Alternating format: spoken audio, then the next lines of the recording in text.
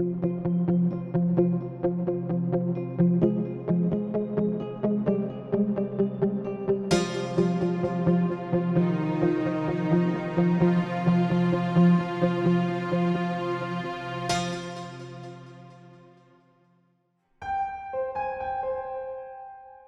say you can choose your friends but not your family. How true. A saying that rings hard and true for our Joanne.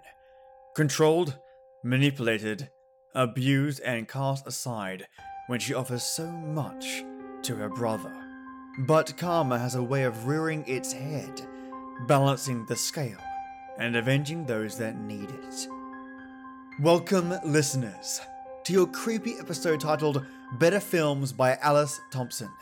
And today, folks, is a glorious day indeed.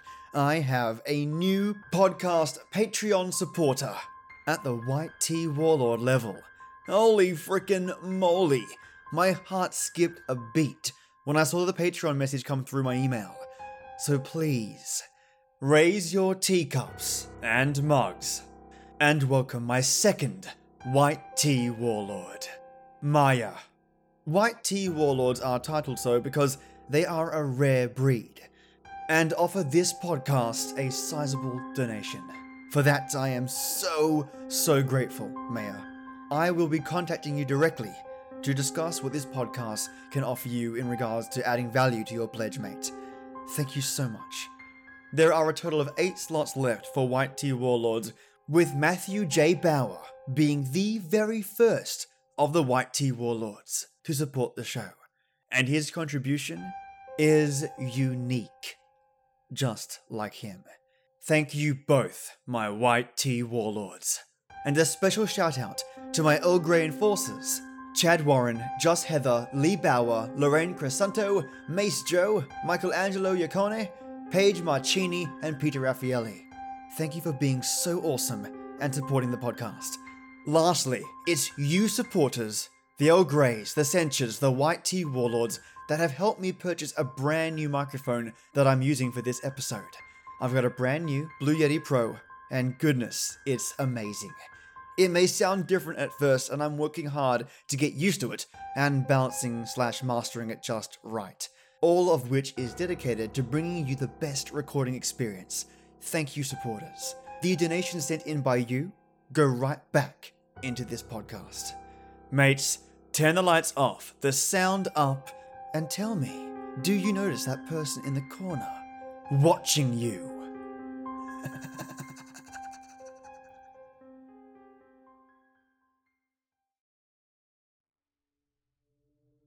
My brother has always had a dream of being a great filmmaker. For as long as I can recall, it's been his obsession. He got a video camera for his 8th birthday and would literally film everything with it, even the most mundane things. He would have us do interviews for the camera, make little movies for himself. I thought it was cute at first. I really did. I would always help him with whatever little project he was doing this time. As time went on though, something started to change. I can't really say what made him the way he was, but he became increasingly arrogant, increasingly difficult. Our parents definitely spoiled him. Spent a small fortune making sure he got the education he needed to pursue his dream of becoming a director. Paid for any of his expensive equipment he needed for making and editing his own little movies. Helped pay the salary for any of the crew and actors he hired for the short films he produced. Maybe it was that which made him become so arrogant and mean-spirited. But increasingly, he became the worst kind of cliché. The artiste, obsessed with their vision and treating everyone in their lives like crap. The self-centered, petulant child in an adult's body. I'd like to say that I called him out on any of this, but the sad fact is that I went right along with him on it. He started in his teens. Verbal abuse and the occasional slap any time that I didn't do something right or quickly enough for his liking. I should have stood up to him, told him to get lost. But I found myself totally under his thumb, unable to say no or simply get him out of my life. To be honest, looking back, I can see just how unhealthy the whole thing was. Now, before you go getting the wrong idea, there was never anything incestuous here. My brother was just a bully. a little tyrant who enjoyed bossing people around, and I basically became his personal servant. He would belittle me and everything I thought, said, or tried to do. Anytime I tried to build myself up, he'd tear me down, and make me feel like I couldn't accomplish anything on my own, couldn't even survive out there without him. I should have known better, I suppose. But it had started from when we were so young that honestly, a part of me came to genuinely believe the things he said.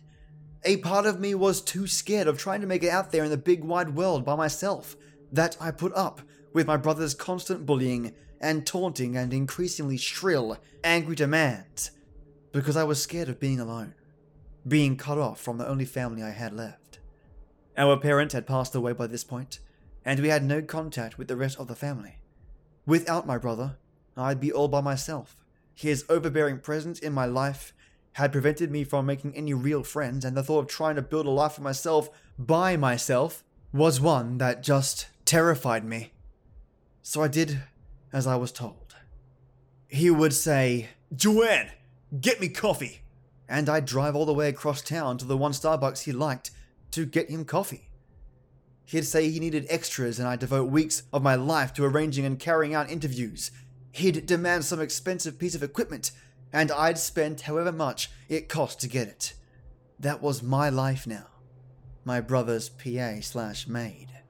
The subject of my brother's short films and mini documentaries had become increasingly dark and surreal over the years. He would create short, strange, and frightening little pieces designed only to unsettle and scare. Or sometimes just ones that were so bizarre, so utterly devoid of plot, logic, or reason, that it was impossible to tell what, if anything, he was trying to achieve or convey with them. His documentaries were much the same. He would either film about gang crime, serial killers, and rapes, or else create disjointed scenes. He once filmed a dog starving and injured on the street for several hours, just filming it struggling to move, to breathe. Just film the thing's pain. Some nights when I went down to get a glass of water, I would see him sat there in the lounge, in the dark, watching these movies he made, just staring at the screen. And then one day he told me about what his newest film was to be about. It turned out that he'd begun to hear stories of an urban legend in the film industry.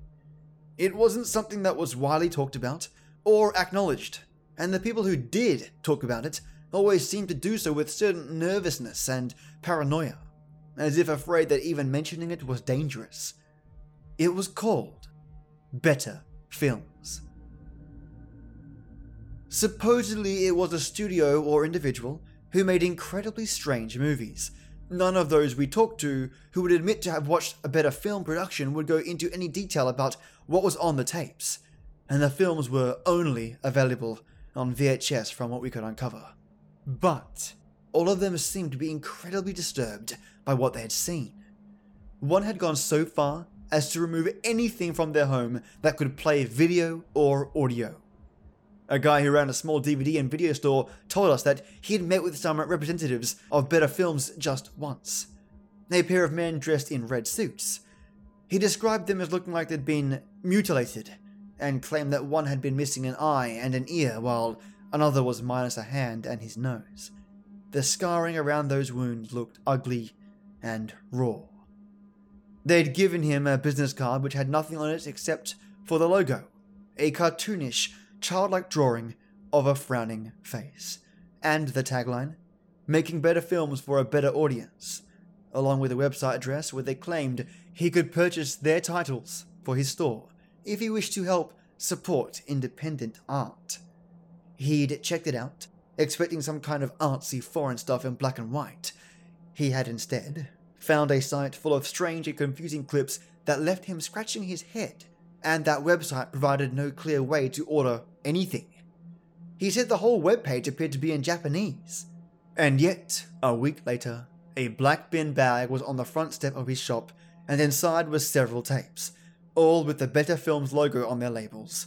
We asked him if he still had the tapes, and my brother, in particular, was very insistent that we get to watch them. The man refused, and my brother offered him increasingly large sums of money to buy or borrow one of the tapes. Finally, the man just held up a finger to my brother's lips before speaking. "Now, You listen to me, and listen good, boy. I've seen your type. I know the look you got in your eye right now. I get a lot of weirdos in here, browsing the adult section, asking if I've got anything stronger. I know what you're after. I know what you're thinking. So I'm gonna tell you this, and then you're gonna leave my store. What's on those tapes ain't no illegal little thrill for some gorehound trying to find himself a real-life snuff movie. What's on those tapes isn't anything like what you're imagining. What's on those tapes is worse.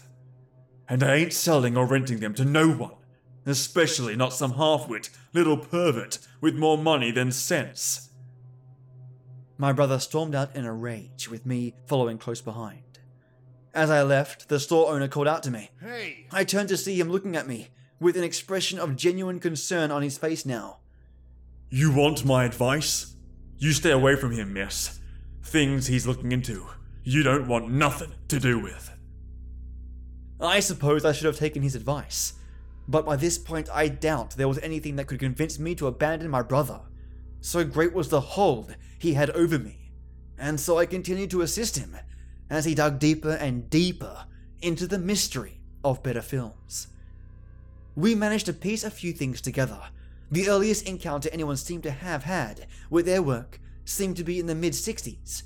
One person we spoke to claimed that he'd known someone who'd been in a movie for them in the mid-70s, a porn star who had been hired right off the set of a film he'd been working on and had gone missing for almost 7 months.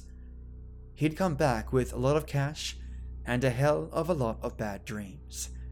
Another said that the company went back even further, that there'd been something called Better Productions back before there'd even been silent films.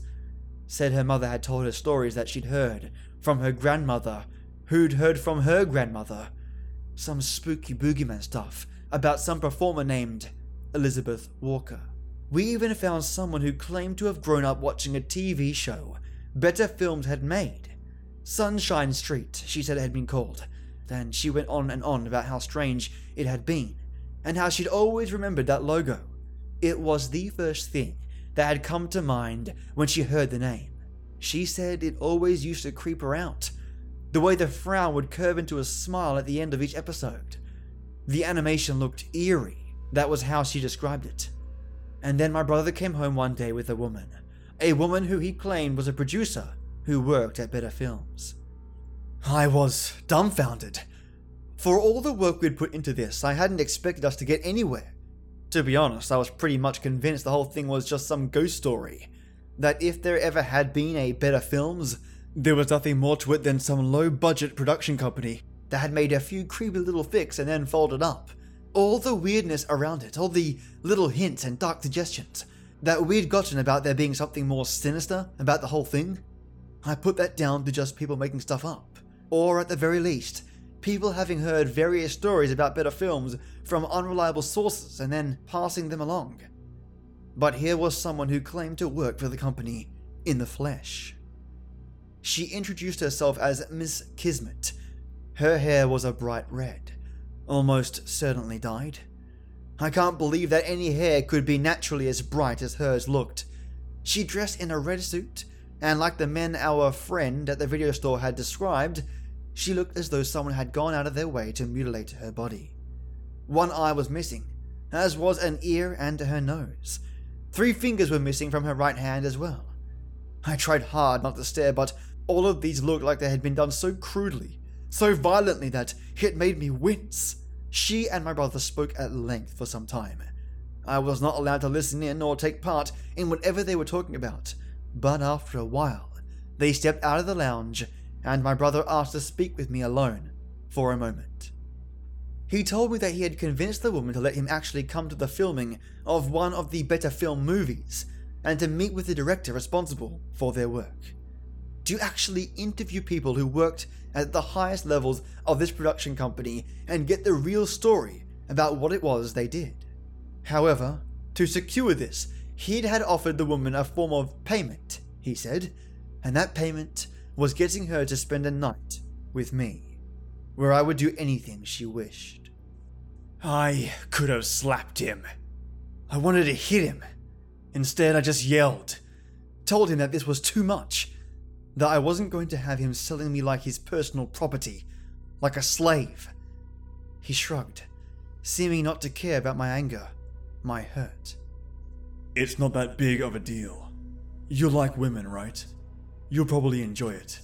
And she promised that you won't be hurt in any way. His tone was cold, emotionless. It was clear that he couldn't care less whether I'd be hurt or not. Couldn't care less what this person he knew nothing about and had only just met. That he didn't give a damn about my well-being or my safety. That I was just another tool for him to use to make his damn movies. Oh, well, that makes it perfectly okay then. And while you're selling me off to this total stranger, did it occur to you to ask what I thought about it? To ask for my consent, my opinion, or whether or not I want to have to spend a night with some woman who, for all we know, makes her hobby out of making snuff movies? He stared at me for a few moments, his expression totally unreadable. And then, slowly, he spoke. If you don't like it, then of course I can't force you to do it. You can say no. You can refuse. Just like I can refuse to let you continue to live here with me. Just like I can refuse to support you financially anymore. But don't worry. I'm sure there are plenty of job opportunities for ugly, witless, talentless little things who barely made it through high school with no real skills or likable qualities. I'm sure the local burger joint is just desperate for someone to mop their floors and clean out their grease traps. And who knows, maybe after a year or two, you'll be able to afford a place that barely has any roaches or rodents scurrying about in it. It's not like anyone will be able to stand you long enough to come visit, so really, it won't matter what it looks like. You'll be the only one living out your sad, lonely life in it. I felt like I would cry. I wanted to tell him he was wrong, to go to hell. I wanted to storm out and never see or talk to him again. But part of me kept telling me that he was right. That I was everything he said I was. A loser, an idiot without any skills or good qualities about me. A stupid, pathetic child who wouldn't survive without him. I felt like garbage, like dirt. I felt the way he had always made me feel, for as long as I could remember now. And meekly, I just mumbled that I would do it. That I would agree to spend a night with Miss Kismet. We met at a motel, a sleazy-looking place on the edge of town. She had sorted out a room for the night and told me to come alone, with one of my brother's cameras. I was terrified, more and more as I walked through the room she had told me to come to, terrified of what she might do to me, of what could happen. If she killed me, my brother would probably help her hide the body. I knocked and I heard her familiar voice tell me to enter. The room was pitch black as I stepped in, almost impossible to see. I could make out Miss Kismet, sat in a chair beside the bed. There was a knife on the table beside her. I have never felt more scared, more utterly frightened for my life than I did in that moment. Sit on the bed and start filming, she said, my legs shaking. I somehow managed to make myself walk over to it and do as she asked, sitting down and swinging the camera up to film her. I began to ask what she wanted me to do, what she wanted me to film. She just told me to keep the camera rolling and not stop until she instructed me to. Nothing else. She whistled loudly, and from the bathroom a dog came limping out. It looked like it hadn't been fed in days, thin and unhealthy looking. As I watched, Miss Kismet picked up the knife from the table and began to slice lines into her hand. My jaw dropped as I watched, as I filmed. She cut deeply into her own flesh, blood beginning to pour from the wound. She lowered her hand to within reach of the starving animal and allowed the dog to lap at the blood, now trickling from the fresh cut. After a while, she would withdraw her hand and repeat the process, cutting into her hand and then her arm, slicing deep wounds into her skin and letting the dog drink her blood. I felt ill. Worse was the look on her face as she did it. That rictus grin that never changed, never left her. She kept that horrible forced smile on her face no matter how much or how deeply she had cut herself, looking like something out of a nightmare. Sat there in the dark, smiling that awful smile. Finally, she put the knife down and reached into the drawer of the table it had lain upon. She withdrew a pair of scissors and, as I watched, placed the little finger of her right hand in between them. Slowly, she closed the blades around that digit. Do you know what it sounds like? The crunch of bone as a finger is severed by a pair of scissors. I do now. I could feel the vomit rising in my throat as she slowly cut off that finger, the grin still fixed to her face as she cut through flesh and bone. It fell to the floor, the dog pouncing on it, and finally she told me I could stop filming. I was shaking, feeling ill, feeling worse than I had expected to feel. I didn't know what this was or why she had asked me to do this, and I didn't want to know. And then suddenly her arm shot out, grabbing me by the leg, her face is inches from mine. The grin was gone now, replaced by a look of pure terror, of the worst kind of fear I had ever seen on another person's face. Her eyes darted side to side, her body shook. I could feel the blood from her fresh injuries soaking into my clothes. "Help me," spoken as if it actually caused her pain to say them, coming out as a broken and pathetic whimper. "For the love of God, please, she's going to kill us all. Do you understand? She's going to kill us all. She's..." And then she stopped, her words cutting off. A little squeak of pain came from her, as if someone had grabbed her by the throat, and I realized we weren't alone in that room. Stood in the dark, in one corner of the room was another woman. She was dressed in a tuxedo, with a featureless white latex mask over her face. There were no eye holes in the mask, and yet somehow, as she stood there motionless, in the dark, I felt that she was looking at us, that she could see us, could see me, that she was studying me intently, watching me very closely indeed. I felt more afraid than ever before. That motionless woman in the white mask stood silently in the blackness, made my heart pound, made the hairs on the back of my neck stand on end. I had to get out of this room. I stood up, turned, and ran. I ran out of that room, down the stairs, out into the parking lot. I didn't even bother to get into my car. I just ran out into the street and away from that motel. Away from Miss Kismet, away from the woman in the white mask. It was the next day that Miss Kismet showed up at my brother's home. She was all smiles once again and thanked me for my time. My brother had asked no questions about what had happened, most likely because he couldn't care less, and he was happy to hear that Miss Kismet would now arrange for him a meeting with their director at the set of the current production they were working on right now. Kismet made it quite clear that this invitation was for my brother only, which suited him just fine. He told me to stay at the house and work on editing the footage we'd put together so far, and said he'd be back as soon as possible with the interviews with the director and actors involved in Better Film's newest movie.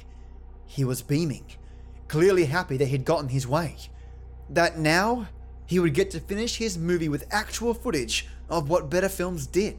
As much as I hated him, in a way I wanted to tell him not to go. In a way I was actually scared for him, worried about what might happen. He was a bastard, but he was my brother.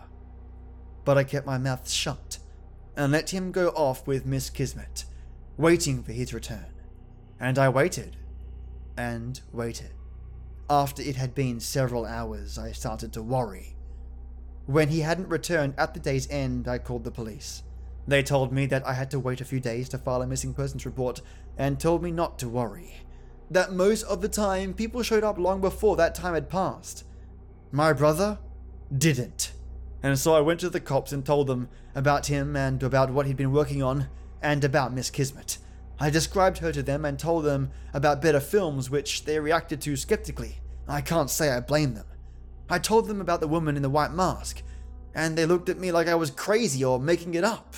Again, I really can't hold that against them.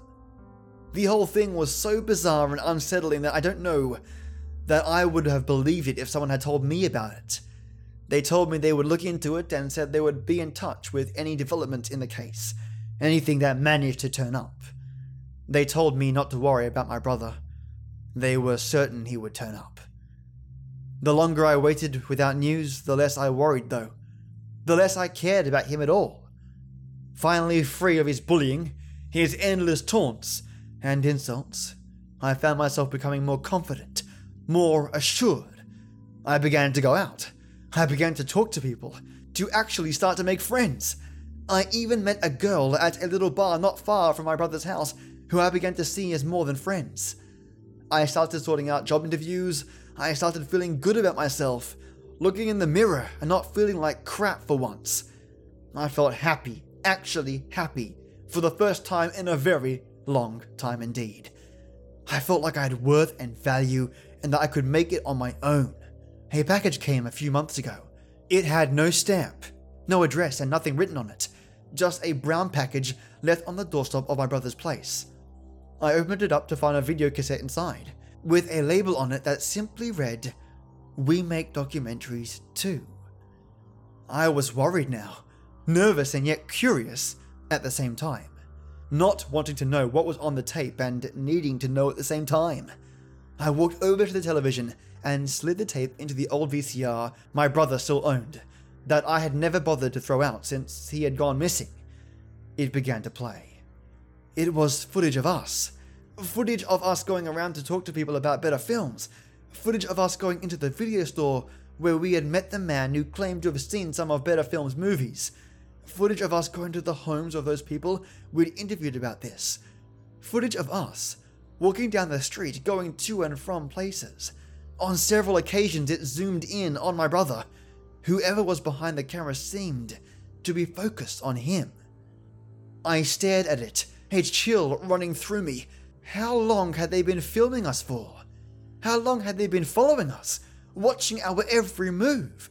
How long had they known about us before Miss Kismet had met with my brother? The tape went to static for a few moments, and I thought it was over. I was wrong. Red light spilled out of the screen as the picture returned, bringing with it an agonized chorus of screams and howls of agony. On the screen was my brother. He was suspended by what looked like metal hooks, rusty metal hooks, his body hanging from them in a veritable maze of razor wire. The wire wound around his body, cutting into his flesh, seeming to move like metal snakes.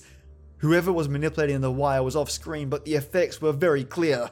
He was missing a hand, a leg, and his ears. His mouth wide open. Screams were all around him. The source of them was not visible, but I could hear what sounded like dozens of voices, all screaming with him, all howling and shrieking in pain. His eyes were wide and terrified, his body jerking and twitching as he screamed the same words over and over again, the same two words. "Help me!" I stood there, staring at the scene for a moment. My brother trapped somewhere in what appeared to be a private hell on Earth, having God knows what else done to him by these people for reasons I would probably never know. I walked over to the set. I turned off the tape. I unplugged the VCR and the TV. And knowing that I would never mention this tape to anyone I knew, I whispered a few words to myself. "No, I won't, brother." I burned the tape. To this day, my brother has never been found.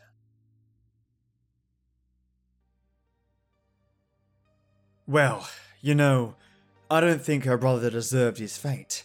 Sure, he was an asshat, did the wrong thing, but physical torture in a private hell is some next level evil. It goes to show what was lurking inside Joanne all along. Perhaps a different kind of evil resides in both her and him. Two sides of the same coin, as it were. I understand that she was abused, and for so long, but limbs being cut and torn off. permanent disfigurement, living your last hours in hell due to your crappy attitude. I don't think it's a proportionate reaction. However, some of you out there listening to this story may disagree with me. He rid her of her life, a soul, an identity, a chance to be human, a lackey for her brother, a slave. Does that lifelong trauma justify her feelings towards her brother?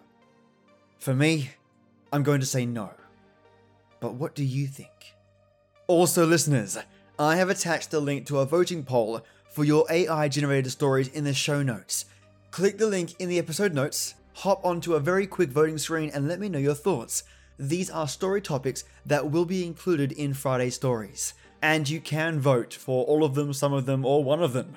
To give you a taster on what I'm going to feed into that AI, one of the topics is called Sentient Butter Knife. Thanks for your support again, listeners, and a big thank you to Maya, my brand new White Tea Warlord, and Matthew J. Bauer, my very first White Tea Warlord. Stay awesome, which isn't tough for you lot. And as always, till next we meet.